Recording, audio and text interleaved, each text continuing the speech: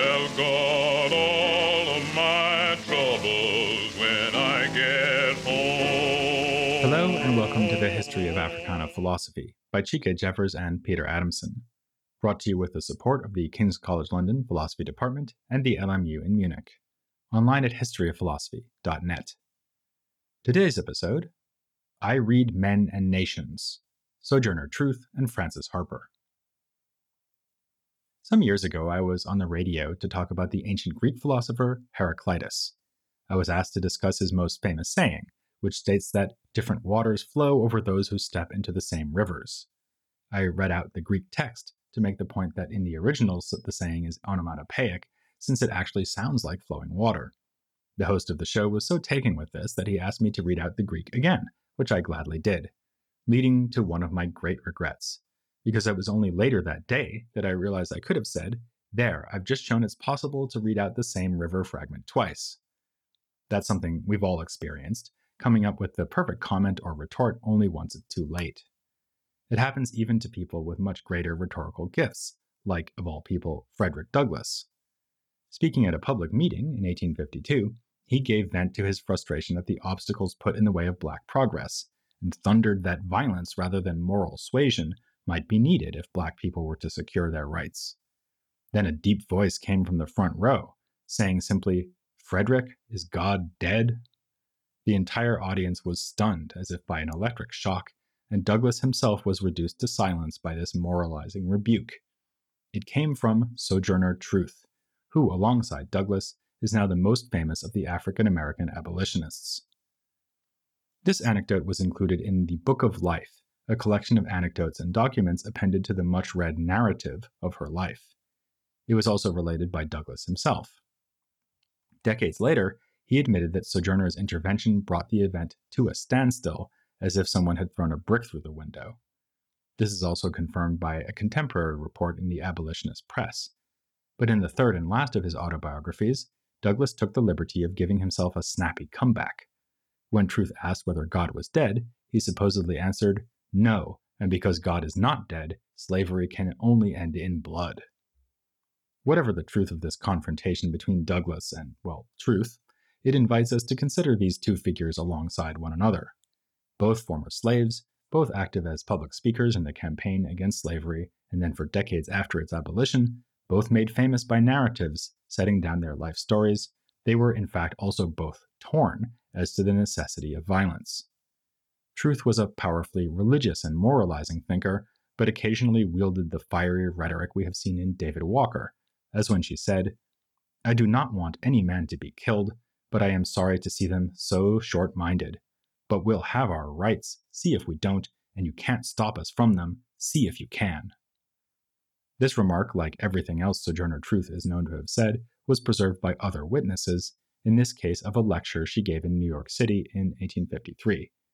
She was famously illiterate, having grown up in New York State as the uneducated slave of a Dutch-speaking family, so that English was also her second language. Truth said herself that when she first came to New York City, her English was still poor, and she was ignorant as a horse. She had literally walked to freedom after her master John Dumont reneged on a promise to free her after a certain period of time on the grounds that a hand injury had prevented her from doing her full work. When Dumont caught up with her, he grudgingly agreed to sell her to a family with whom she had found shelter, the Van Wageners. But Dumont sold Truth's son, Peter, to another family, who then broke New York law by selling Peter into the South. Truth contested this in court, insisting with terse determination, "I'll have my child again." Incredibly, she was successful in stopping the sale, and her son was returned to her. She had been rewarded twice for her courage and perceptive grasp of what was possible, even to her as a slave with no resources but a profound sense of justice and faith in God. As she once put it, "I don't read such small stuff as letters, I read men and nations." All this happened in 1826, early in Truth's long and eventful life, which stretched from her birth, right around the end of the 18th century, to her death in 1883. We have a detailed account of her early experiences in the aforementioned narrative, which was, of course, not set down by Truth herself, but by a white abolitionist named Olive Gilbert. A friend of William Lloyd Garrison, Gilbert met Truth through the Northampton Association of Education and Industry, a utopian community in Massachusetts which, it has been said, was treated by Garrison and Frederick Douglass as a sort of progressive summer camp. The fact that it was Gilbert who wrote the narrative makes this biography of Truth unlike those of Douglass, which, as we saw, were very emphatically written by himself.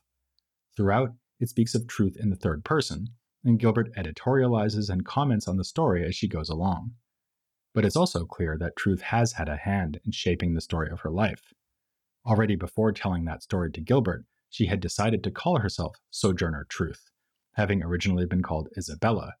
The new name, she said, was given to her by God. And her involvement in the composition of the narrative itself is clear at certain points, as when Gilbert remarks of one anecdote that it is a comparatively trifling incident she wishes related. This turns out to be one of the more famous passages in the narrative, in which Truth was scolded for serving up grayish potatoes, and it turned out that another servant had been spilling ash into the cooking water. Her insistence on including this anecdote shows Truth's eye for the telling detail and humble parable. Her homespun and disarmingly direct rhetorical style made it easy for reporters, even admiring ones, to diminish her with rather patronizing descriptions. Douglass wrote of her, "She was a genuine specimen of the uncultured Negro. She cared very little for elegance of speech or refinement of manners. She seemed to please herself and others best when she put her ideas in the oddest forms. Her quaint speeches easily gave her an audience." Here, Douglass subtly puts Truth in her place, implicitly contrasting his own more polished style to that of a woman who was both a cherished ally and a potential rival for attention and acclaim. Like Douglass, Truth spent much of her life as an itinerant lecturer, appearing in cities all over America to decry slavery, and, after abolition, to exhort audiences, both white and black, both male and female, to assist the population of freed slaves. She especially focused on the cause of free land grants in the western United States, submitting an official petition for this cause to the U.S. Congress. This was, to her mind, a far preferable solution to black poverty than emigration to Liberia. In the many press reports of her speeches and public appearances, Truth was reliably presented as a kind of naive sage, and sometimes explicitly called a philosopher, to mark this status.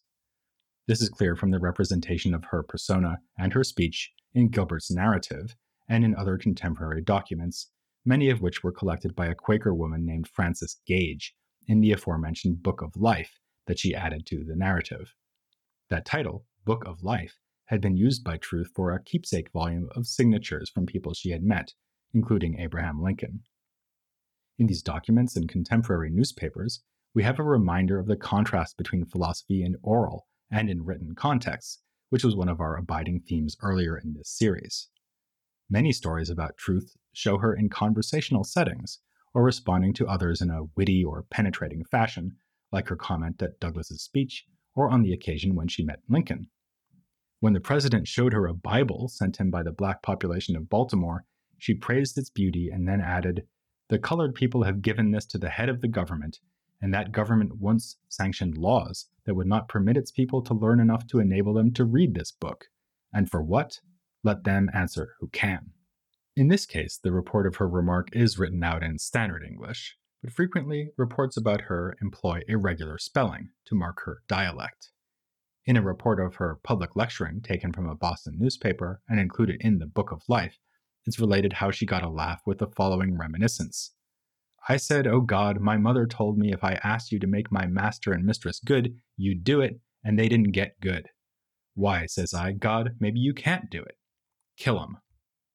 I haven't attempted to pronounce this in her supposed dialect the way it's written, but to give you some idea, in the words "told me if," told is spelled T-O-L-E, and if is spelled E-F, the word master is written marster, and so on. This is liable to distract us from the deep significance of the anecdote. Like Douglass looking back on his growing understanding of slavery as a youth, she here recalls a precocious concern with the problem of evil. Why does God allow the tyranny of slavery? And with somewhat morbid humor, alludes to the question of whether this tyranny should be met with violence. The typographical markers of Truth's uneducated speaking style were mirrored in explicit descriptions of her as a lecturer, as with the example we just saw in Douglass or this account from a Rochester paper. She is unable to read or write, and in her manner and style is perfectly natural and original. She acts and speaks with the simplicity and innocence of a child and seems to have nothing to conceal. Another press report is somewhat more nuanced. Her matter and manner were simply indescribable, often straying far away from the starting point, but each digression was fraught with telling logic, rough humor, or effective sarcasm. More insightful still, an English journalist named Gilbert Vale, who interviewed Truth, said that she is not exactly what she seems. She had her own or private opinion on everything, and these opinions of her own we have frequently found very correct. These issues of representation are vividly on display in the two most famous accounts of Sojourner Truth, which come to us from the Ohio activist Frances Gage and Harriet Beecher Stowe, author of Uncle Tom's Cabin. Stowe wrote a piece about Truth which appeared in the Atlantic Monthly in 1863, the year of the Emancipation Proclamation. It styles Sojourner as a Libyan Sibyl and consists in part of an interview in which Stowe's questions are in standard English and Truth's in extravagantly marked dialect. It repeats the story of Truth's escape from slavery and dwells on her conversion to a deeply felt Christianity. A key insight came after God inspired her to set out for freedom when she came to realization of his omnipresence, saying, "Oh God, I didn't know you was so big." The same story appears in the narrative, in which Olive Gilbert emphasizes that Truth herself looks back on her earlier religious beliefs as ignorant and simplistic, like the dark imagery of a fitful dream. Stowe's presentation is fond but rather condescending, and makes for a vivid contrast with the personality depicted by Frances Gage in her report of Truth's most renowned speech, which was given in Akron, Ohio in 1851. As one modern-day scholar has commented, while Stowe drew Truth as a quaint, minstrel-like 19th century Negro, Gage made her into a tough-minded feminist emblem by stressing Truth's strength and the clash of conventions of race and gender, and by the riveting refrain, "And aren't I a woman?" This is indeed the most famous line in the speech, and it is worth quoting the passage in full. "I think that 'twixt the N-word of the South and the women of the North all talking about rights, the white men will be in a fix pretty soon. But what's all this here talking about? That man over there say that woman needs to be helped into carriages and lifted over ditches and to have the best place everywhere. Nobody ever helped me into carriages or over mud puddles, or gives me any best place, and aren't I a woman? Look at me. Look at my arm." Here Gage adds, and she bared her right arm to the shoulder, showing her tremendous muscular power. The speech continues, "And I have plowed and planted and gathered into barns, and no man could head me, and aren't I a woman? And I could work as much and eat as much as a man, when I could get it, and bear the lash as well, and aren't I a woman? I have borne 13 children, and seen the most all sold off into slavery, and when I cried out with a mother's grief, none but Jesus heard, and aren't I a woman? Then they talk about this thing in the head. What's this they call it?" "Intellect," whispered someone near. "That's it, honey. What's that got to do with women's rights or N-words rights? If my cup won't hold but a pint and yours holds a quart, wouldn't you be mean not to let me have my little half measure full?" As in Stowe, Truth's words are written out in unconventional spelling to mark her dialect. Great emphasis is placed upon her physical forcefulness, her almost Amazon form, and a voice like rolling thunder. Here, one may have the uncomfortable feeling that Gage reduces Truth to a kind of simple-minded figure whose power comes from the strength of her black body rather than her mind. Truth herself seems to be undermining that construal in the speech, as she emphasizes the importance of her mind in her claim to rights. And by the way, contemporary reports of this speech found in newspapers write out the pint and quart remark in conventional English and do not have her needing help to come up with the word intellect. In fact, Truth's strategy seems to have been more complicated and self-knowing. She understood that her audience would see her in terms of her body and what it had endured, and she manipulated those attitudes for rhetorical effect. On another famous occasion, while speaking in Indiana, she was suspected of being a man because of her deep voice. She informed her white male accusers that, as a slave, she had been required to nurse white baby boys. Then, baring her breasts, she asked them if they wished to suckle from them. It's hard to imagine a more dramatic reversal of the prevailing power dynamics, reminding members of the dominant race and gender that they have sometimes been vulnerable and dependent for their very survival on a black woman. As the speech in Akron and this anecdote reveal, Truth was extraordinary in her insight into the plight of black women and the parallel between the repression of black people and of women.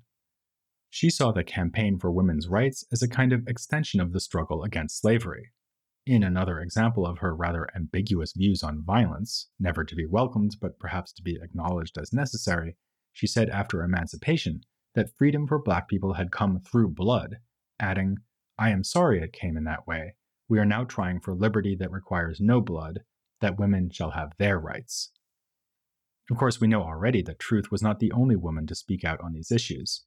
She herself said, "I suppose that I am about the only colored woman that goes about to speak for the rights of the colored woman." But her famous refrain, "Aren't I a woman?" is reminiscent of Maria Stewart's earlier rhetorical question, "What if I am a woman?" And she was not, in fact, the only African American woman in this period to make public lectures or to link the causes of racial and sexual equality. One of the more prominent of her fellow activists was Frances Ellen Watkins Harper. Her biography makes for a sharp contrast with that of Truth. Born free in 1825 and orphaned at a young age, she grew up with her uncle, William Watkins, in Baltimore. Watkins was himself a significant figure in African American letters. He founded an academy of Negro youth and was himself highly educated, having proficiency in classical languages and medicine. He also published essays in Garrison's Liberator and sometimes wrote under the pen name of the Colored Baltimorean. He's singled out under this name in no less a work than David Walker's Appeal as a judicious opponent of the colonization scheme. Thanks to Watkins, his niece, Frances, got an excellent education and put it to good use. Like Phyllis Wheatley before her, she wrote publishable poetry from a fairly young age, and like her contemporary, Martin Delany, she gave public lectures and wrote novels. Her poetry is more overtly political than Wheatley's. It often focuses on the perspective of black women, for instance describing a runaway slave. "She is a mother, her child is a slave, and shall give him his freedom or find him a grave." In another poem about a slave auction, she writes, "And mothers stood with streaming eyes, and saw their dearest daughters sold, unheeded rose their bitter cries, while tyrants bartered them for gold." This focus on the plight of women is also thematized in one of her more famous speeches, "We Are All Bound Up Together," given in 1866 in New York at the National Women's Rights Convention. She speaks of the devastating consequences for her family when her husband died, leaving her with 4 children to care for. Had she been a man, she could simply have remarried, but instead she was left in precarious circumstances, losing all her property but a looking-glass. This passage is typical of her writing. The detail about the mirror metaphorically suggests that even in such dire straits, she is left with a kind of self-knowledge that escapes her oppressors. On the other hand, she makes frank emotional appeals to her audience, in this case pointing to the sort of vulnerability that also affected Maria Stewart when her own husband died. As Michael Stancliffe has written in a book-length study of Harper, her speech showed that when husbands and other male guardians die, black women are forced into a realization of their status as property. As we can see from the fact that she was speaking at a convention for women's rights, Harper was active in this movement, as well as advocating for abolition and, after the Civil War, radical Reconstruction in the South. Like Frederick Douglass, she was willing to prioritize black voting rights above those of women. She said, "When it was a question of race, I let the lesser question of sex go, but the white women all go for sex."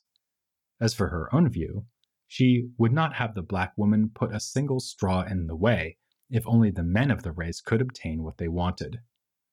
To white suffragists who were insufficiently alive to the plight of African Americans, she said, "You white women speak here of rights, I speak of wrongs. I, as a colored woman, have had in this country an education which has made me feel as if I were in the situation of Ishmael, my hand against every man and every man's hand against me." In keeping with this, Harper was aware that voting rights were only a step towards genuine liberation. She used her eloquence to promote domestic stability in the black community, as in this passage, "The colored man needs something more than a vote in his hand.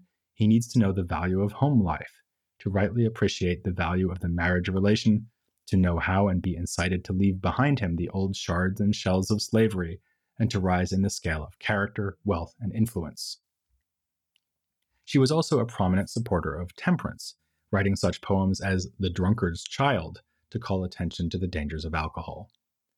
Note again her focus on the way that societal evils manifest themselves in the domestic sphere, also a constant refrain of her remarks on racial injustice, as when she said that failure in Reconstruction would lead to trouble in every parlor and every kitchen.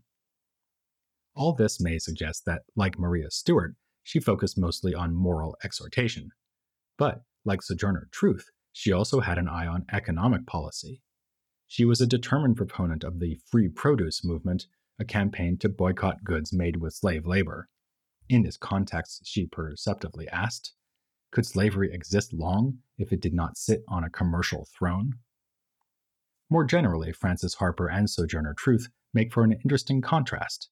They had similar political aims, moved in the same circles, and both appeared at women's rights events. But we've seen how reports about Truth constantly called attention to her humble origins and unpolished speech. By contrast, a newspaper account of a lecture by Harper said that she has a splendid articulation, uses chaste, pure language, has a pleasant voice, and allows no one to tire of hearing her. Whereas Sojourner Truth was known for her performance of folksy, if politically pointed songs, Harper was known for her artful poetry. It's hard to imagine Truth alluding, as Harper did, to the dying words of Goethe, or the political situation in contemporary Russia. Most obviously, where Truth was famously illiterate, Harper was above all a literary figure, an author of such productions as a book-length poem about Moses, whom she considered the first disunionist for his leadership of the slave population in Egypt. In fact, whereas Truth was regularly quoted in dialect, represented by unorthodox spellings and grammar, Harper used this device herself as an author, in works like Sketches of Southern Life, a collection of poetry and a short story published in 1872, and her novel Iola Leroy, which appeared in 1892. Harper was, in fact, long thought of as the first African-American woman to write a novel until the rediscovery in the 1980s of Harriet Wilson's Our Nig from 1859.